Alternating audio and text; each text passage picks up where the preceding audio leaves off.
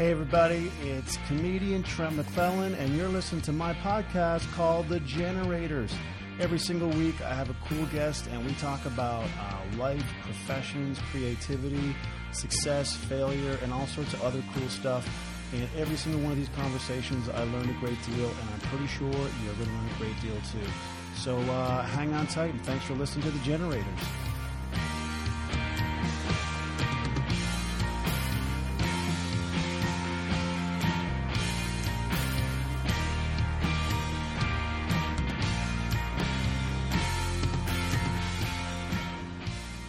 Good day, everybody. Welcome to The Generators. I'm Trent McClellan, and thanks for listening. Thanks for putting this thing in your ears. You got a lot of options, and you chose this, and I'm happy that you did. I hope you had a good weekend and did everything that you wanted to do out there on your Friday, Saturday, and perhaps Sunday. I'm recording this Sunday night in Mount Pearl, Newfoundland, and I had a fun weekend, man. Got to hang out with some old friends on Friday night, and I'm going to be honest with you. We drank quite a bit, and as you get older, you don't quite rebound like you used to. You know, you suffer somewhat the next day, but it was worth it because caught up with some old friends and just reliving some memories from university and living together. Is there anything better than old friendships, really? Is that not the rich, fertile soil of life? Someone write that down.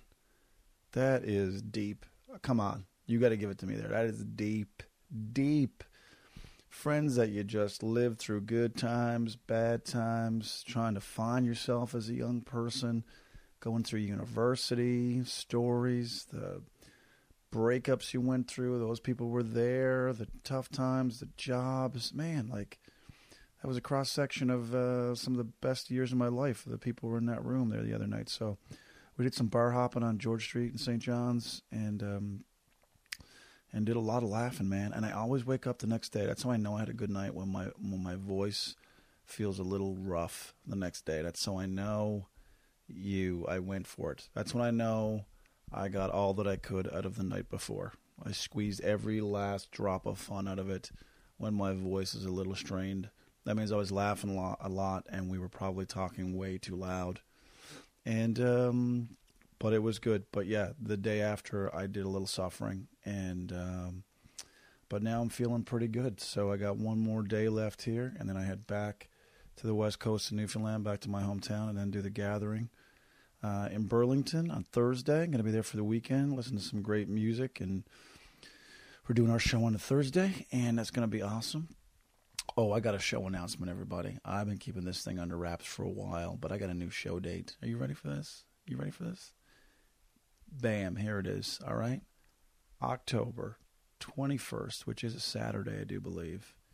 This guy that you're listening to right now is going to be playing Fort McMurray, Alberta, one of my favorite places to play. We're doing a show up there. We're even doing an early bird thing with tickets. You're going to get tickets a little bit cheaper if you get them between, they're going to be on sale this Tuesday, the 22nd, I do believe that is, of August. And you have till September 1st to get your early bird tickets. They're going to be a little cheaper than the regular price ones. So yeah, man, they're going on sale the 22nd, this Tuesday. They're going to be ready to rock and roll at Keano Theater in Fort McMurray, October 21st. Bam, there it is, excited. Always killer shows up there. Such good crowds, sharp, and always fun to play up there. I've been going up there for a number of years, and wanted to go back up and kind of say thank you with a show up there. And we're doing a bit of a Q&A as well, so it's called a stand-up and sit show. And that means the first half of the show is just doing stand-up like I've always done it. And then there's going to be an intermission, and the second part is going to be just me doing a bit of a Q&A, and people can ask questions. You can tweet questions in beforehand or email them, or you can ask them live on the night of. And you can ask me about anything you want, life or the podcast, or you can ask me about stand-up or certain bits or anything you want to talk about. You can ask me, and I will do my best to answer it. So good chance to just, get to know me a little bit, That's something I wanted to try, to do something a little bit different and rather than doing that lobby thing where it's a bit crazy and hectic. I thought this would make it a little bit better thing and make it more of a formal part of the night. So, yeah, October 21st, stand-up and sit show, Fort McMurray, Keanu Theater, bam. Can't wait to do it. Tickets going to go on sale this Tuesday, August 22nd. So, that's out. Oh, that feels like a relief. That feels like, oh, you ever eat too much and you're just like, God, I just want to have some relief. That's what that felt like. Just like a good sense of lightness now that I have that. My God, I told you a few podcasts ago that I knew upon arriving in Newfoundland that I was going to be consuming some deep fried foods, some deep fried deliciousness. Well, I went to a place called Keith's. It's in the Goulds, just outside of Mount Pearl here. And let me tell you something, okay? And this is a bold statement for a man who's had a lot of fish and chips over the years. Let me tell you something right now. I think I found my new favorite spot. That's right, Keith's in the Goulds. This place is the real deal. Okay, this thing was insane. I don't know if they brought this stuff out. I don't know if they had to use some kind of wheelbarrow, but this was the most food, fish and chips wise, I've ever seen in my life. Like this thing, the plate itself had to weigh about 4.5 pounds, 5 pounds. And because I'm an idiot, I ate all of it and then went home and passed out because it just took, I think my digestive system needed so much energy to digest this that I literally went to bed afterwards. I mean, like literally 7, 8 o'clock, done for the night. Fantastic. What a good feed. Check it out if you get a chance. The Goulds, it's a place called Keith's and the Goulds. They're pretty famous. They've been around a long time. For locals, they know about it. But if you're ever traveling through, check it out. So good. Fish was delicious. Fries were delicious. And it was quite tasty. I don't ever drink pop usually, like Coke or whatever. I had 2 cans of pop with it. I'm like, screw it. You know what I mean? I'm going all in. I'm going old school with it. You know? Let's have 2 cans of pop because apparently 5 pounds of food wasn't enough for me, apparently. You know what I mean? So anyway, that's what I did. And it was fantastic. So check that out if you get a chance. Little plug there for Keith's. It was fantastic. Been hitting the sites here in St. John's, just kind of reliving some places, driving by some places that I used to live. Went up to Signal Hill. I mean, I know it's one of probably the main tourist attraction here in St. John's, but it is stunning. Like on the right day, the view just of the horizon, looking out at the Atlantic Ocean, and then the view of the city was spectacular yesterday. Just the way the lighting was, and such a fantastic spot and so much history up there. And it was busy, man. There was one thing to it. Excuse me. There was a Newfoundland dog just sitting on that concrete ledge right in front of the view of St. John's, and it literally looked like a Newfoundland and Labrador tourism commercial. People are coming by, they're petting the dog. The dog is just drooling, and what a beautiful shot it was. But yeah, I just had a coffee, went up there and hung out, looked around, went to the ocean side there and just sat on the little ledge there, just looking over, watching the waves. Beautiful. You forget time exists when you're sitting there. So it never fails to disappoint. Signal Hill, beautiful, fantastic. All right. Well, okay. Let's get this thing going. What do we got this week? Oh my God, fantastic guests. My guest this week, Kaylyn Kyle, former Canadian women's national soccer team member, played over 100 games for Canada, won a bronze medal for Canada at the 2012 Olympics in the UK.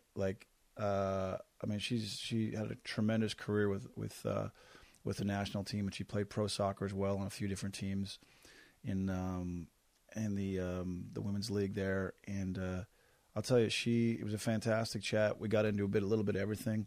Talked about our love of dogs. I mean, and I got to be honest with you, and I admit it in this podcast.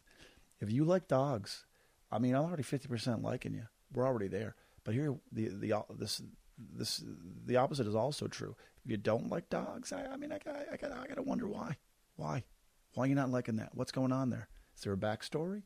If you were bitten by a dog, I get it. I totally understand that. That's a different different scenario. Okay, but who's not liking dogs just up front? I mean, come on, right off the bat, that's a red flag for me. I got to be honest, and maybe that's something I got to work through. But I'm telling you right now, it's a game changer.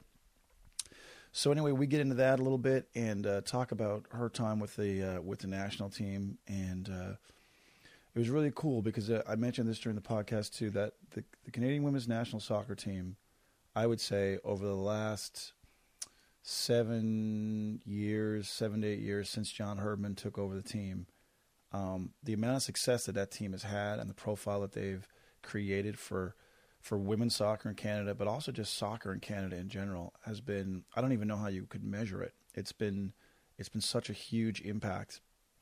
And I was able to go to the Women's World Cup when I was hosting in Canada a couple of years back and catch some games, and they play really good stuff. It's really, really good. The players are incredible.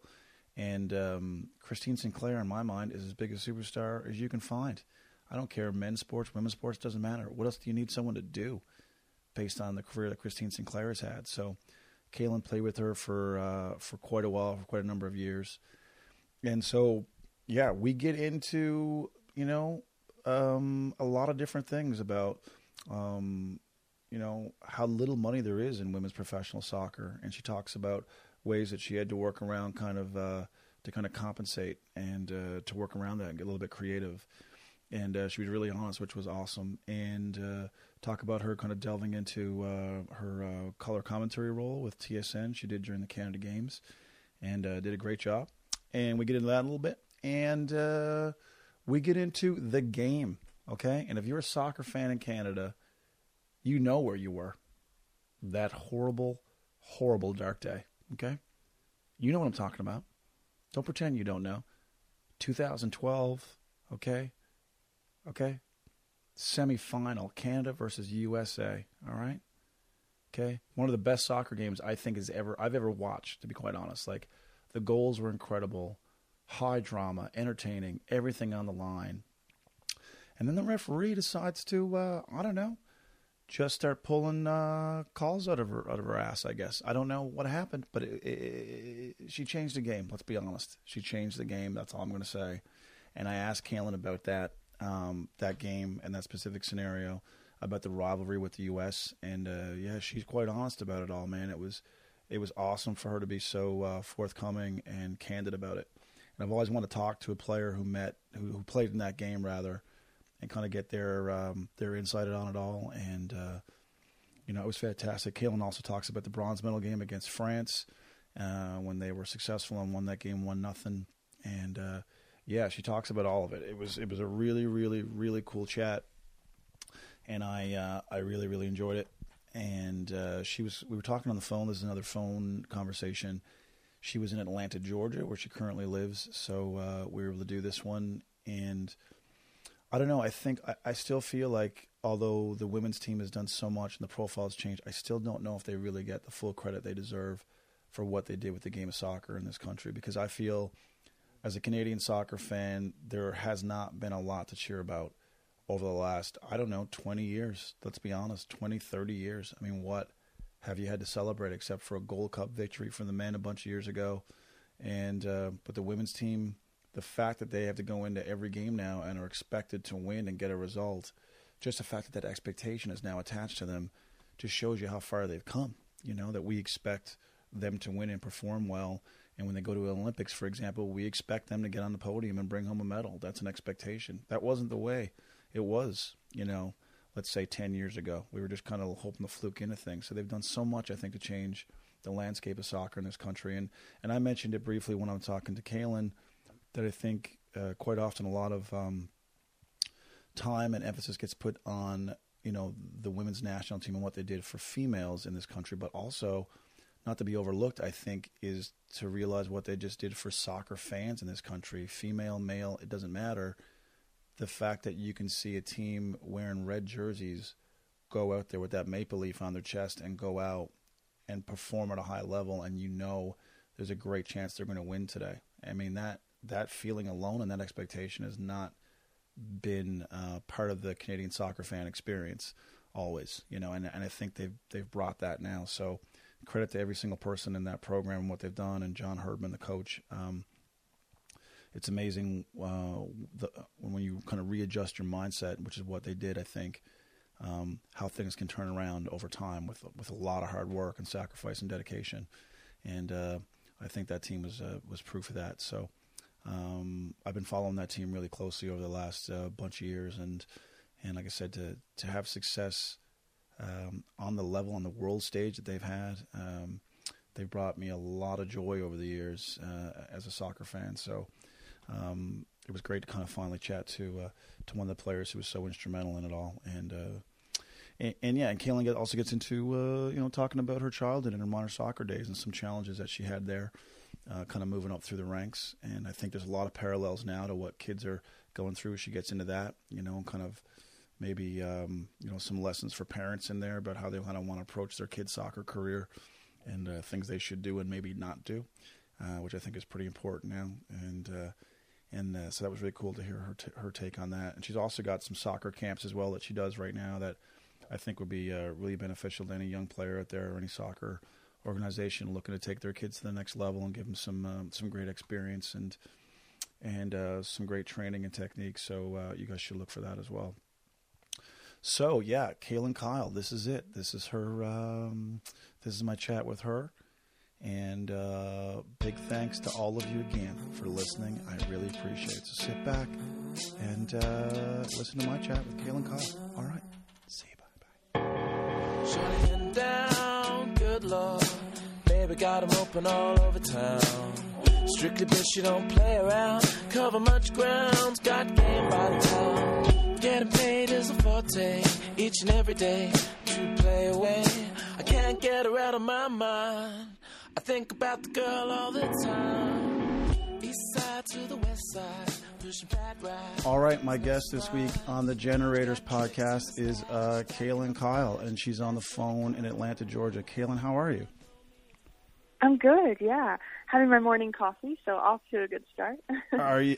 I know that's a staple. Have you been a coffee drinker for a long time? Kind of. Yeah, I guess maybe like 5-6 years. I guess. Yeah, it's a long time. I switch back and forth between like coffee and tea. So yeah, I get into the green tea a little bit. I got a problem with coffee now. I think I read an article once about just like athletic performance and about how it's a little pick me up, and I think I went to hell with it after that. It was like wearing out wearing out Keurig machines left, right, and center. Stupid. Oh, don't tell me that. Don't tell me that. It's ridiculous. Okay, so besides the fact that we are both soccer lovers, I also know that you are a dog lover. What kind of dog do you have, and what's your dog's name? So I have a golden retriever.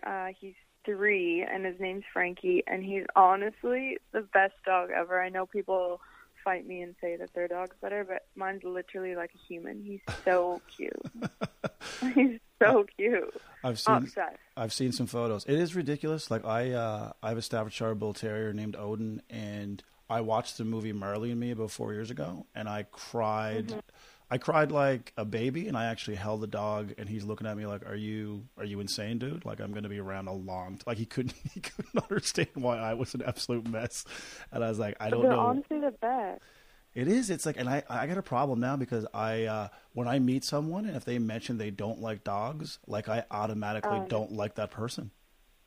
No, I don't trust anyone that doesn't like dogs. Well, actually, I don't trust anyone that doesn't like animals, to be fair. Like, if someone's like, oh, I hate animals, I'm like, we're never going to be friends, ever.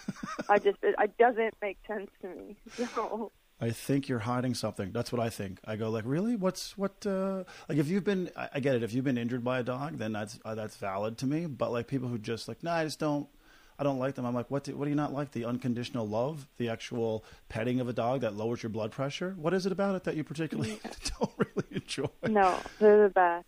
It's if I could have like 8 of them, I would. Like my dream is to open up like a big, not like a farm, but like have like a really nice like land and then like a really nice like barn and have like a bunch of beds and stuff in there and rescue all the dogs that don't get rescued, that are like too old to get rescued. They have like a year to live, and I'd love to like rescue them and let them live there. Oh yeah. My husband's like, you're absolutely nuts. And I was like, that's what I want. And he was like, okay, when we're settled down somewhere else, like we'll do that. I was like, thanks. He's like, oh my god. Yeah, we're just gonna set this up and it'll be a farm for dogs. There's a cool website called Esther the Pig. Have you seen that website where these? I haven't. Yeah, these guys in Ontario have this massive pig, and these farmers, I guess, were like, yeah, we were going to slaughter this pig, but then we just got attached to it, but we can't. It's massive, right? Like it's a few 100 pounds, And so these two guys now have this pig, and it's called Esther the Pig, like millions of followers on Facebook. Like they dress her up in like costumes and stuff. It's insane. But I'm like, you grow attached. You're just like, this is a living creature, right? So it's like, yeah. See, well, I don't eat meat, so I'm like, I don't know, like I'm even more like kind of a crazy person. Like especially when people are like, oh, like I don't like animals, and then ask for like me to cook them like a big like burger. I'm like, oh. I hate you even more. like, I know it's so bad. I try not to judge, but I do judge. Like, I do judge in that situation. Yeah, it's hard because your mind just goes there automatically without even thinking about it, right? It's just like an automatic, thing. So, yeah, I got it pretty bad, but it's funny because he's crept into my act now. Like, I talk about him for probably about 20 to 30 minutes on stage. So people who don't have a dog are just like, is this guy just going to ramble on about his love of his dog for 30 minutes? Like, this is the stupidest That's thing. okay. I'm the person on the plane that's like, do you want to see a picture of my dog? And then I'll show them like 800 videos, and they're like, oh my God, this girl. Yeah, dog lovers get it, but if they don't, that's fine. That's not for them. Don't worry about it. Yeah, I just mentioned your broadcasting debut with TSN, and I caught the first half of the women's final, and you sound like an old pro. Like, you sound like you've been doing this your whole life. How did it feel doing it? It was good. It was so intimidating. It was really scary. 'Cause it's so different. Like when you're a player and you like see these broadcasters, you're like, oh, I could do that, no problem. And then I went for my interview in Toronto probably 2 months ago, and like everyone was telling me, oh, like you're not going to get hired. Like you need to like do like school. You need to do like small gigs. And I was like, you know what? Piss off. I'm going to go try this interview. If I fail, I fail. If I don't, I don't. So I went in, and I thought I failed so hard. It was so hard.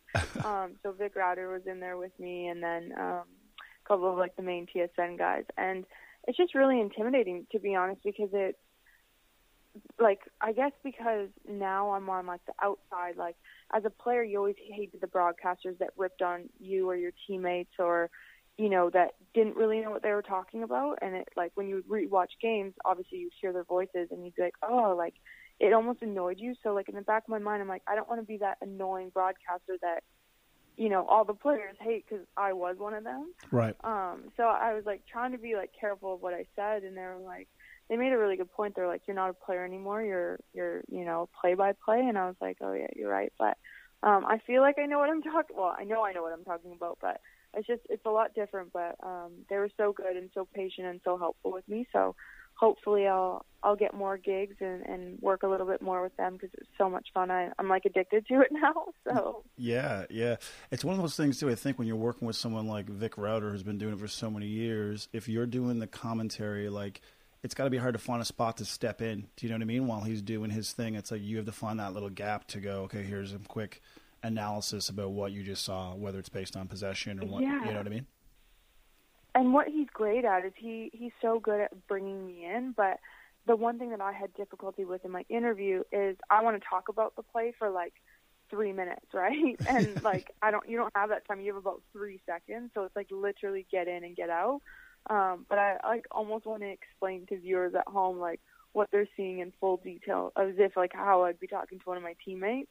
But you can't do that. So yeah, right. I learned that really quick. But yeah, definitely I have a lot of work to do. It's a work in progress, but it was still a lot of fun, and it was, really cool learning experience. And I got to do like I wouldn't say panel work, but it was just like a 2-minute segment with Sarah Lesky, like at the booth the one night, and I loved that. That was like right up my alley. It was so much fun. So we'll see what comes from it. Yeah, for sure. It's like if you have more time during those halftime segments or whatever, you can actually like break stuff down and get telestrators out and kind of go, start drawing arrows with all those cool gadgets they have, like you're just like, yeah. You do the well, weather that's what.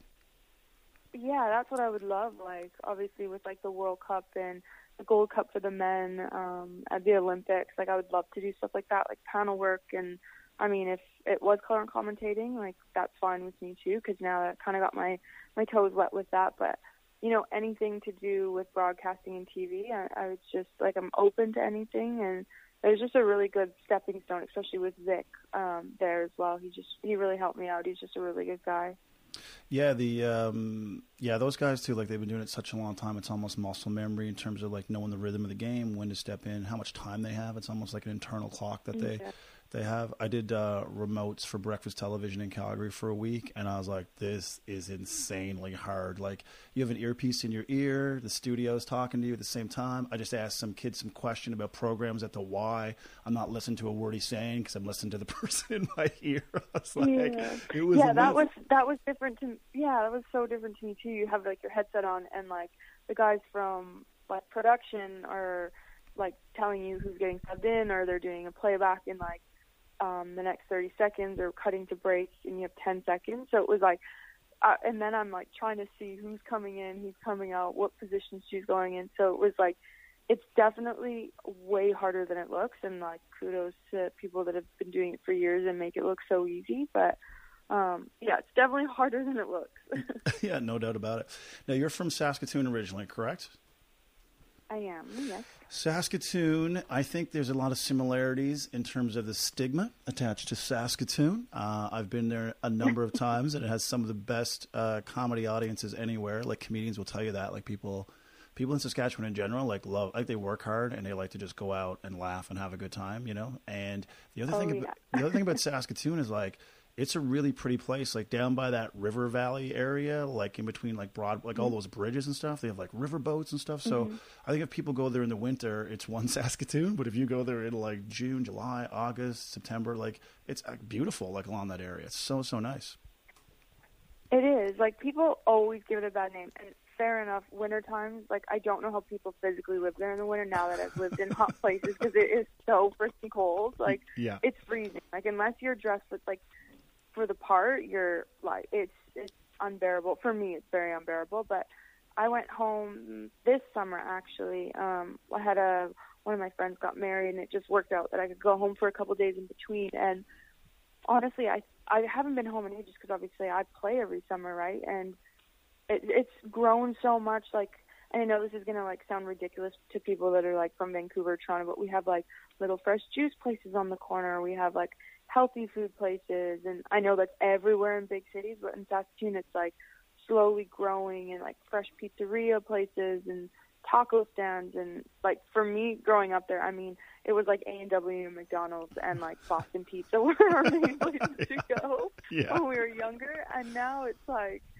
it's just so cute. Like, I loved it. I had such a good time when I was at home, and like you said, it's so beautiful along our water. I mean, we have the Fringe Festival that I think it just happened like maybe 2 weeks ago, but lots of cool artists come in. There's just loads to do in the summertime. It does get a really bad rep, that's for sure. Yeah, I went there doing shows in the summer, and I was like, oh man, this is awesome. Then I had to go back in December of a year to do something, and I had to get a cab from the hotel to the mall, and it was literally like a 4-minute. It's too cold to walk. Yeah, it was a 4-minute walk, and I'm like, I'm not like, what is it, -48? I'm like, I'm not carrying bags to the, like, I just couldn't do it. I didn't care. The person at the front desk was like, sir, it's literally, I don't care, lady. Like, I want to live, and I don't need to die on the way to the mall here. I just don't. Like, I don't care. So I cabbed it, and I felt no remorse whatsoever. I felt no guilt. I wouldn't either.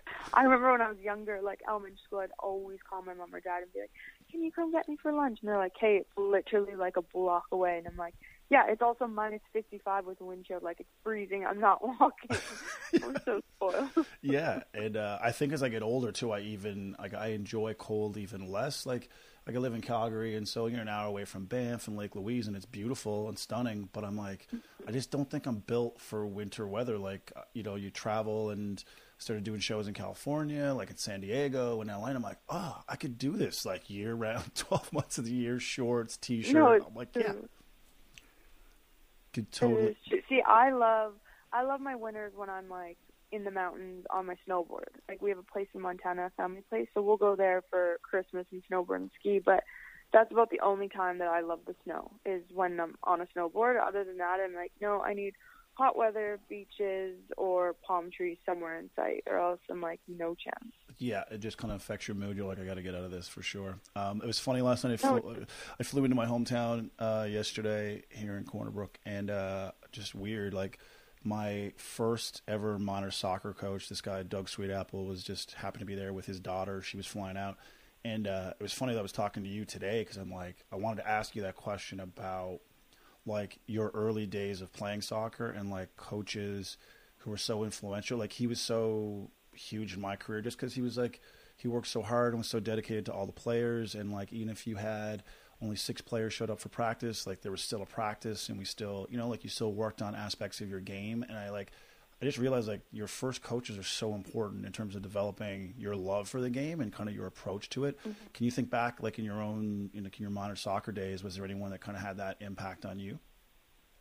Yeah, I mean, being from Saskatchewan, obviously it's like your hockey players and like football players that want to make the Saskatchewan Rough Rider team. So it's being like a soccer player from there wasn't massive. So I was really lucky that I did have a couple of really good coaches, not just one. Like I had a guy named Percy Hoff, and he was honestly phenomenal. He's such a nice guy. He actually was the coach of the Canada Summer Games women's soccer team this year. He's great guy, knows his stuff, and is like all about skill set, which I think really developed me, especially being from Saskatchewan. Like I was never going to outrun anyone on the field. Like I really had to be like technically really sound and tactically really smart, and so he definitely helped me out with that. And then Brett Mario was like my youth coaches for ages. He like just instilled the confidence in us and the passion of it. Like, he was just a really, really good guy as well. And then Bryce Chapman, he coaches or used to coach the University of Saskatchewan men's team and women's team, and now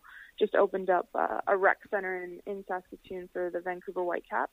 They just opened up a new facility, and he always let me come home and train with like the University of Saskatchewan men's team. But I was lucky when I was younger. Like I was able to train with the guys. We kind of got it approved, and then I always played a couple age groups higher than me, and that pissed a lot of parents off in the city. And I mean, everyone's going to be a critic of you. There's never going to be everyone that loves you. And I think obviously coming from a small town and a small city, that was the that was the part I had trouble with, was having people not believe in you. And it was like parents on my team that were like the worst. Like they would like write into my national team coach and say, oh, she doesn't deserve to be there. Or you could hear them at like games on the sideline, like kind of talking shit about me. Wow. And it was like, that's tough to hear, because it's like, you work so hard and you're so young. So you think the world, you could do anything right at that point. But then when you start hearing people like, oh, she's not good enough, she doesn't deserve it, like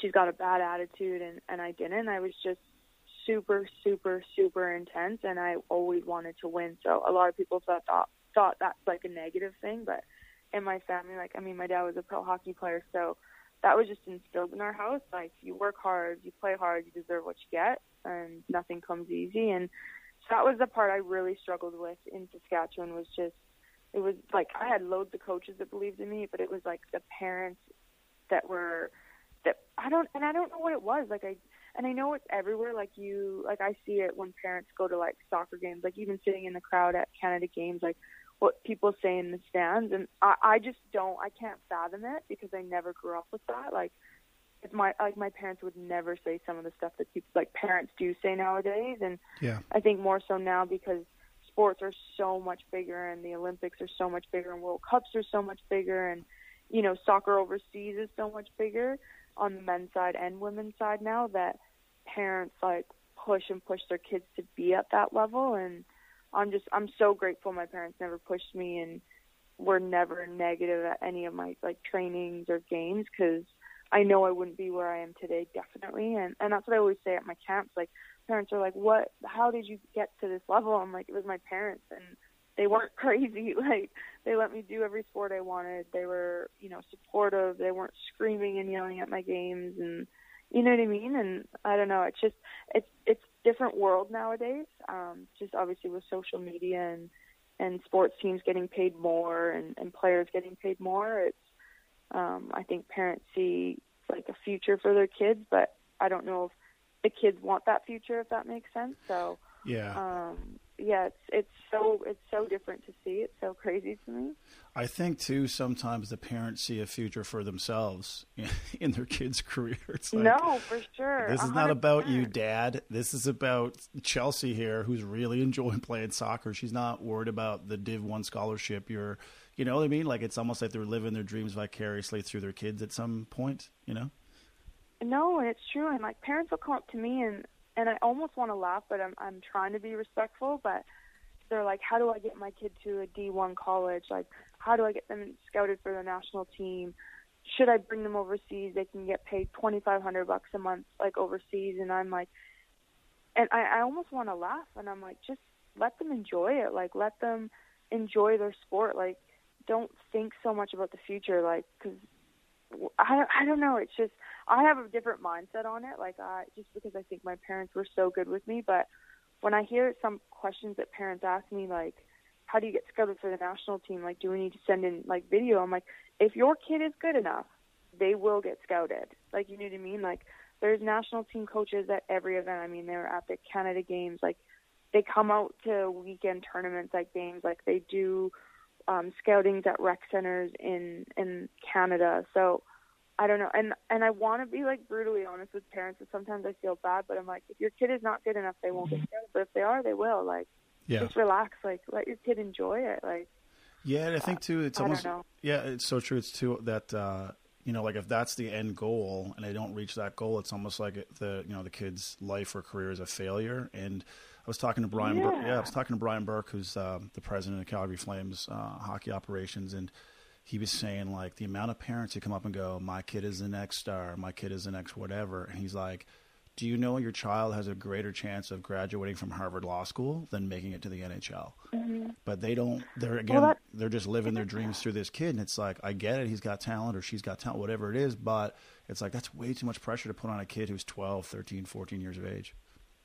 Well, and especially now, like, with social media being so, like, big, like, there's so much more pressure, like, with Instagram and Twitter of looking a certain way or acting a certain way or posting so many pictures a day. And, like, that's, like, the one thing that I wish it could be different, like, with kind of my career. But it's gotten me to where I am because female sport is so different. We're not getting paid millions of dollars for what we do on the field. Like, we get paid through sponsorships. Like, that's how I continued to play for so long, was my sponsorships. Like, on-field money, like, gonna be brutally honest, it's bad money. So it was like, for me to be able to do something that I love, because I'm not the type of person to ask my parents for a credit card or money to help me out a month. Like, I had to go out and, you know, work with companies that I was passionate about. Like, that was one thing. Like, I didn't work with everyone that reached out because I didn't obviously agree with, like, some of the brands or how they were doing the promotioning. So, like, I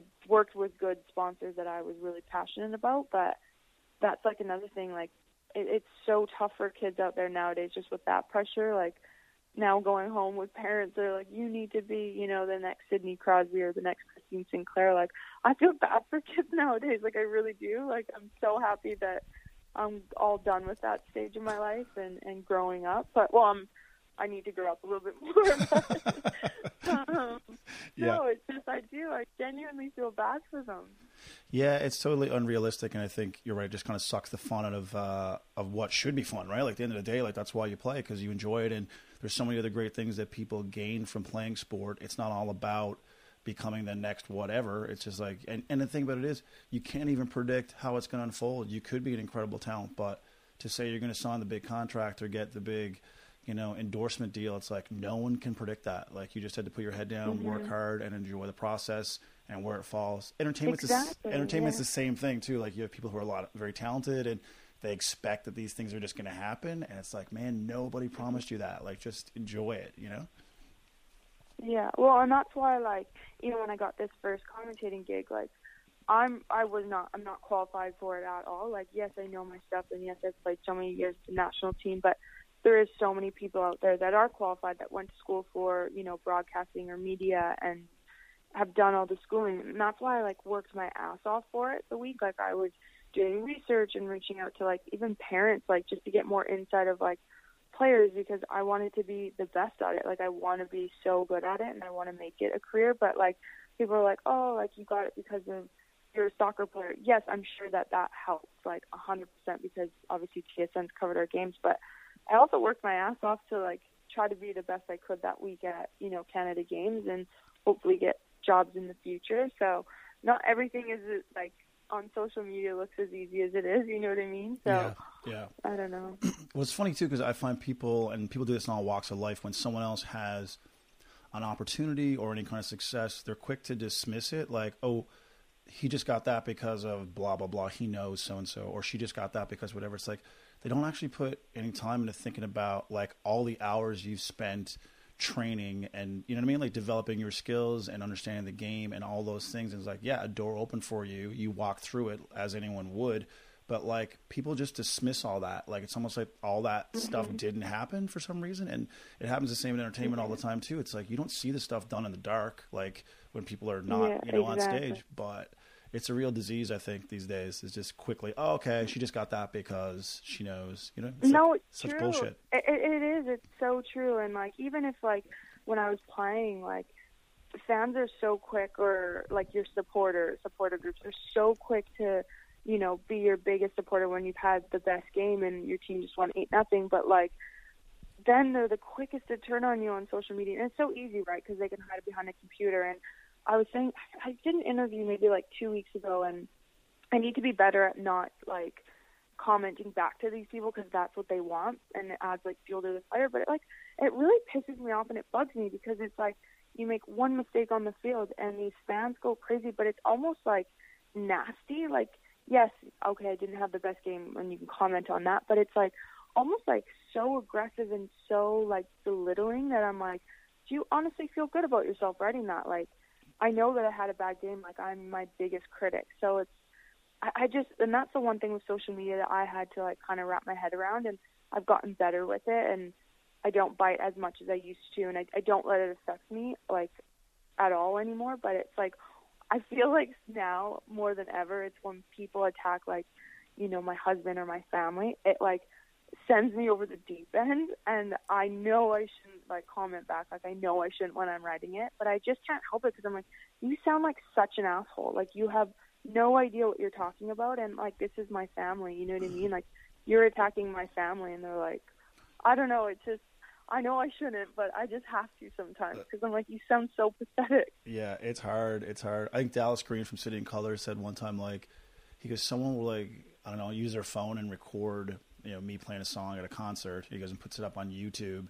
and he goes, invariably, like 12 comments down, people will start commenting about my wife. Like, he's like, I don't know how it went from like me singing this song to now we're gonna trash your wife. Like, that's just, I don't know. It is horrible right now. Like, it's like, and you're right. People can just hide behind some bullshit name on, Twitter or Instagram or whatever. It's a weird time, but you're right. Your skin has to be pretty thick these days, I think, to be a public persona. Oh, so thick. Yeah.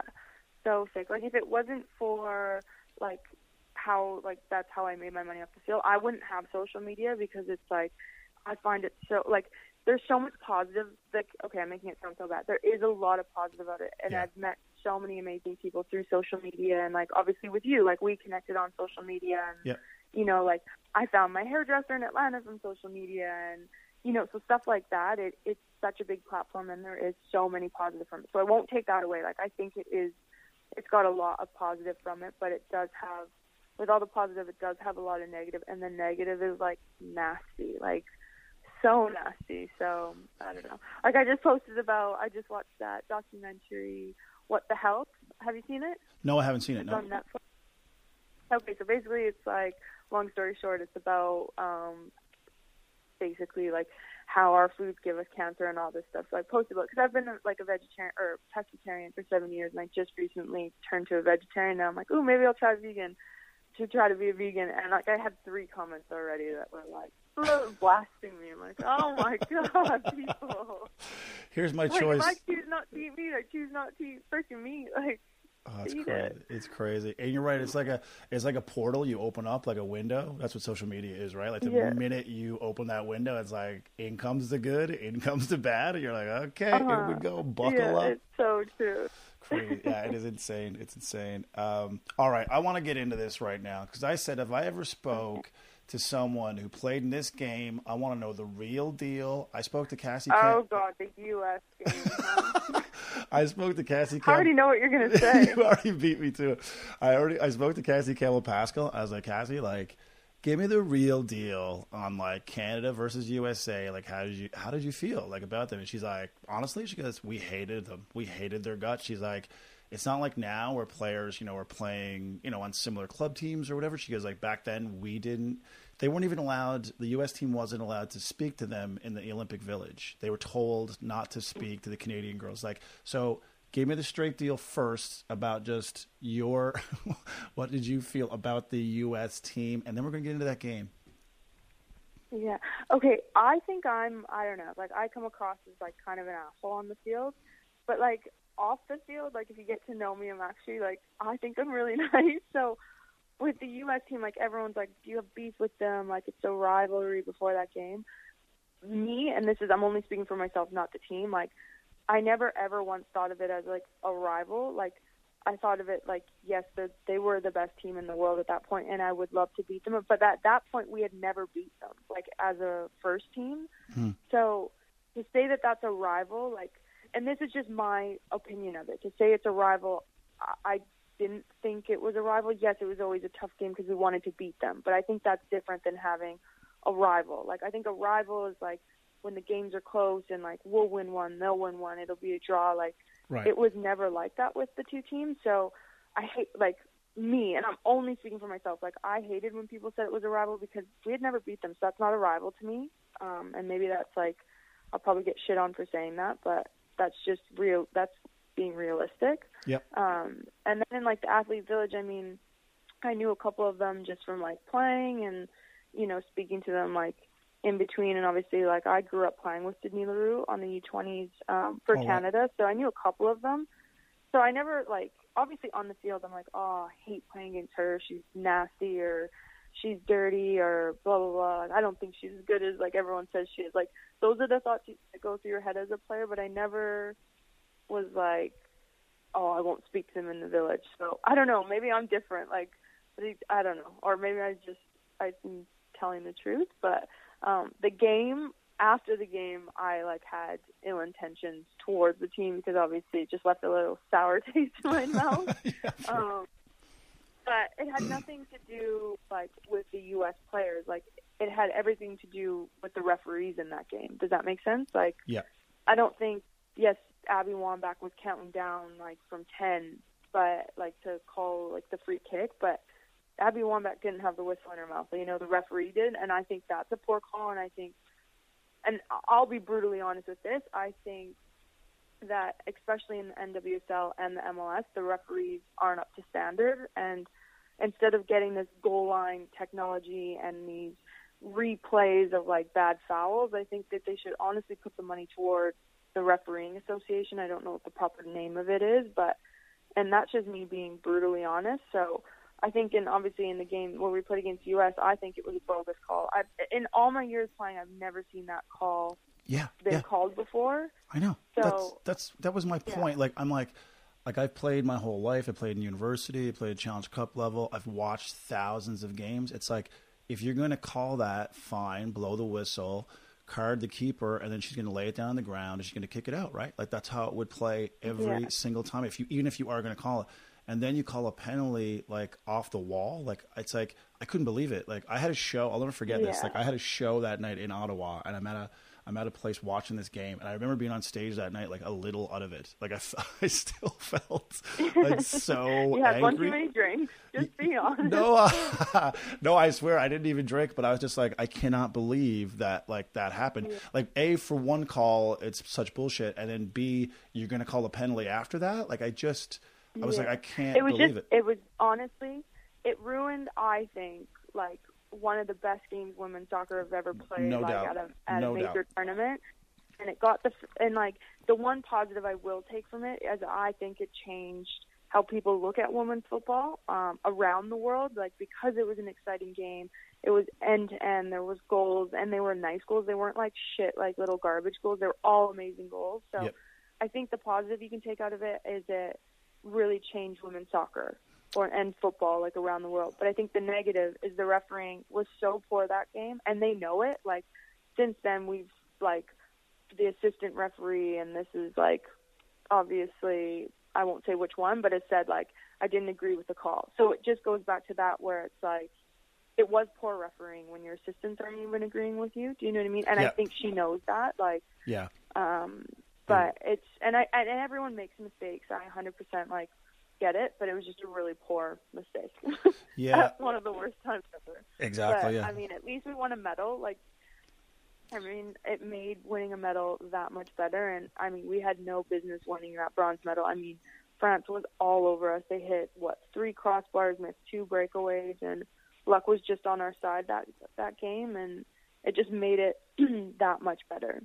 Yeah, it's weird because like when you play and you have that goal, the ultimate goal, and then you realize that that's not going to happen. Like to be able to mentally refocus, and then like, you know what I mean, like you're spent emotionally, you're spent physically, and you got to find a way to lace them back up and go out. Like I remember watching that bronze medal game too, and I'm like, oh my god, this is one-way traffic, it's gonna be a blowout. But like as the game wore on, it's like you just kept finding ways to hang in there, and then you clearly have a future in dodgeball because as Diana is poking that one in, you're like, get my ass out of the way, because like it was usually like, sometimes I'll start and then sometimes I'm first off the bench. And I remember that match, watching the game because I was a sub that game. And I remember watching the game and John was pacing, like, and I was like, oh my God, like he's like, obviously, like you had seen it. It was a one-way game. Like it was France, like just down us in waves and waves and waves of attack. And I remember John was like,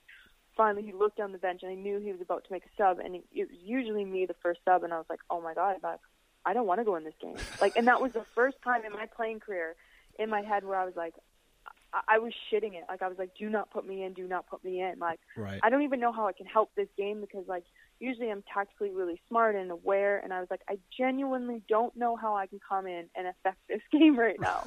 And he was like, Kyle. And I was like, shit. And I was like, okay, put my shin guards on. And so he was telling me, I remember him, he was telling me the game plan. And I kind of looked at him, and he could see in my eyes where, we both knew, like, I had to be a Christine Sinclair times 400 to change that game. And that was never going to happen. And he was like, you know what? Just run your ass off. And he was like, run until you can't breathe. And I was like, you know what? Got it. Wanted to happen. And I remember when D was about to shoot, and I was like, get the hell out of the way, or you're going to screw this up for everyone. And I remember there's like people like, you tried touching it before it went in. I'm like, if I wanted to touch that ball, I would have touched that ball. Like, oh, it was so funny. Yeah, it's insane. It's it was a cool moment. I think because I think the team rightfully so gets a lot of credit for putting women's soccer on the map in Canada, but I think what's often overlooked is that, like, if you're a Canadian soccer fan in general, like, I don't care what, like, if you cheer for the men's team, women's team, both, whatever, like, there hasn't been a whole lot to cheer about over the years. And so I think sometimes it's overlooked that, like, just how many, like, young boys were watching that and how many, like, grown men are sitting there, like, just finally on a world stage, Canada and people wearing red jerseys are winning shit. Like, it was a really, really cool moment. Like, I remember that. I was like, man, like, I literally yelled at the television. It was insane. I was, like, so jacked up. Well, it's cool, too. Like, I mean, like, and this is when you know it's changing. Like, I remember the 2015 Women's World Cup in our first game in Edmonton. I was there. And we walked out into the stadium. Yeah. And usually it was like, men's hockey jerseys with the big Canadian logo on it with, like, Crosby on the back or Jonathan Toews, and, like, we literally walked out and it was, like, Sinclair jerseys, like Kyle jerseys, Maxson jerseys. And to me, I remember I came in as a sub that game, so I walked out first and I was like, this is such a cool moment because it, like, shows that we as a whole changed how Canadians look at soccer and football. And I thought that was such a cool moment.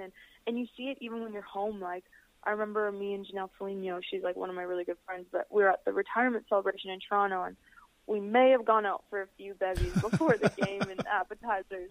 Right. And we were sitting in this little bar with our husbands, and her dad was there, and we had so many people come up to us and be like, can we get a picture? And it was literally, like, young girls to young boys to older guys to women to married women. It was to, like, grandma and grandpas, and we were like, that's so, like, no one, like, to us, we're like, no one should know who we are. Like, we're just two girls sitting in here having, like, a glass of wine. And I don't know, it was cool to see. Like, it's nice. It feels good too, because it shows that you've actually done some good in Canada, which to me is like so important as an athlete and as a role model.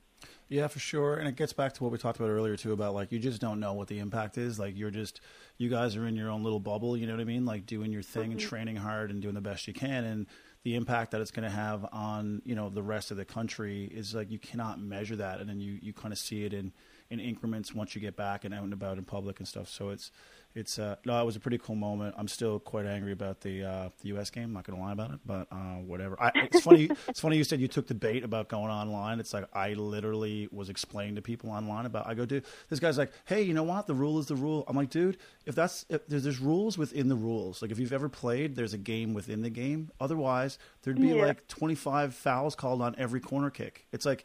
Everyone's grabbing jerseys. God. Everybody's pushing. It's like there's rules, and referees have a feel for the game, and they know, okay, they just know. It's a rhythm, right? Like, anyway, I was like, okay, I'm taking the bait here, and this is not good. So then I had to, I had to back Don't off. worry. I always take, especially now that I'm like done playing, I take the bait, and I'm like, because I feel like I can a little bit. I'm like, okay, I don't have to be super politically correct with everything I have to say. But then I'm like, no, I kind of do, because I'm like, I want to get on with TSN or Fox or, you know, something like that. Right. So I'm like, I kind of have to be careful, but I'm like, no, I'm like, I can't. You sound like an absolute knobhead on like Twitter. I'm like, I need to say something. Yeah, it's hard, dude. Because you ever do this where someone does that and you lay in bed at night and you're like, you know what I should have said? I should have said, like, you know what? I'm going to type. It's like, how much time have I wasted thinking about this idiot who wrote whatever? I'm like, clearly I could do better things with my time than this. Clearly I could do something else with my day. Or sometimes I'll be laying in bed and I'm like, shoot, I should not have said that. I'm like, is it too late to delete it? And it's like 276 likes. I'm like, yeah, that's gone. That ship has sailed. That's been screenshotted. That ship has failed. Screenshotted and saved on someone's phone. Yeah, no matter what you do, it is what it is. All right, I know you got to get going, but I wanted to touch on this. So besides this broadcasting world that you've kind of dipped into, you also have soccer camps. Tell folks a little bit about what's going on with your soccer camps. Yeah, so my soccer camps, basically, I started them 3 years ago in Saskatchewan. I did one in Saskatchewan, one in Regina, and then they honestly blew up my first year. They were amazing, and I wasn't expecting it. I was expecting maybe 30 to 40 people, and my first one was 350. So it's amazing because all my sponsors get on board. They help out with, obviously awesome little jerseys. They all get brand new jerseys, and then really cool prize giveaways. And then with the earnings, I actually give scholarships, four in total, but I give two to the University of Saskatchewan, two to the University of Regina for a male and female athlete for an athletic scholarship. Cool. And then I also bring in inner city kids to the camps as well, which I love because they will never get that opportunity. And my camps aren't only about building skill; it's about building confidence and kind of coming out of your shell and getting off all the social media and your phones and just literally coming out for an hour and a half in the morning, hour and a half in the afternoon, and just having fun again and realizing what it feels like to be a kid again, because I do feel like we forget it in this day and age. But yeah, and then after that, the next year they kind of opened up across Canada and then into America. And then this year, I really want to get out to the Maritimes. So I haven't been there yet. That's the only place I haven't been. So I'm in talks with a couple people out there, and cool. I'll be doing one hopefully in Saskatchewan. I'm just confirming a date in October, end of October. But yeah, they're great events, and I love doing them, and I love, developing players at a grassroots level and kind of showing them what I've done overseas or with the national teams with drills and warm-ups and cool-downs, just to kind of show what it takes to be a pro. Well, that sounds awesome. It'd be great if you make your way to Newfoundland at some point, too, because the game is I know the women's team did really well, actually, at Canada Games, that they showed really, really well this year. Yeah, Nova Scotia, got third, so they've done so well, yeah. It's crazy, with these smaller populations, and a lot of times the resources aren't there. So I think a camp like yours, I think people would really flock to for sure. So, well, best of luck with it all. Good luck. I'm sure we will see you next to Vic Router again quickly. I hope so. On TSN. You need to get some kind of petition, some kind of public pressure, people calling the station just constantly, I refuse to watch this unless Kaylyn Kyle is going to be doing, you need that kind of public pressure. put on the station. I've been telling people, no, I'm like on Twitter, I'm like, well, just tweet at TSN, tell them to bring me back. And then I told Vic, I'm like, Vic, I will pay you. And he was like, I never want to see you again. He was always kidding, I hope. But it's been good feedback so far. So hopefully we'll see. Fingers crossed. Yeah, well, best of luck with it. Like I said, you did a great job, and I'm sure it'll be in your future. And thanks for your time today. I know you're busy, so I really appreciate it. No, thank you. It was so good having this call and getting to know you a little bit better. All right, well, take care. Have a good summer. Thanks. Bye-bye. You too. Bye-bye. That's how it all started, like a whisper in your ear. You told them you loved them and ran as fast as you could. It's not to be taken lightly, but then you never were. Your fingers bleeding, your body aches from the thunder in your heart. So you laid on the line, blindfolded and chalk marked, like a good little soldier. You knew just what you were.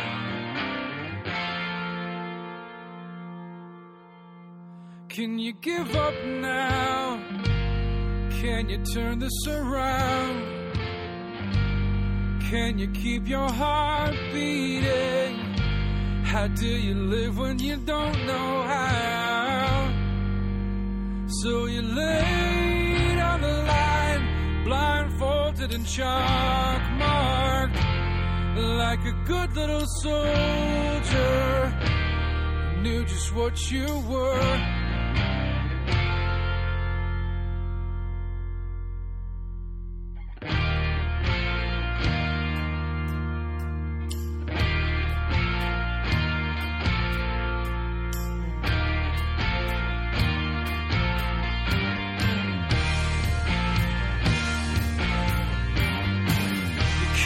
Get it out fast enough to make it okay.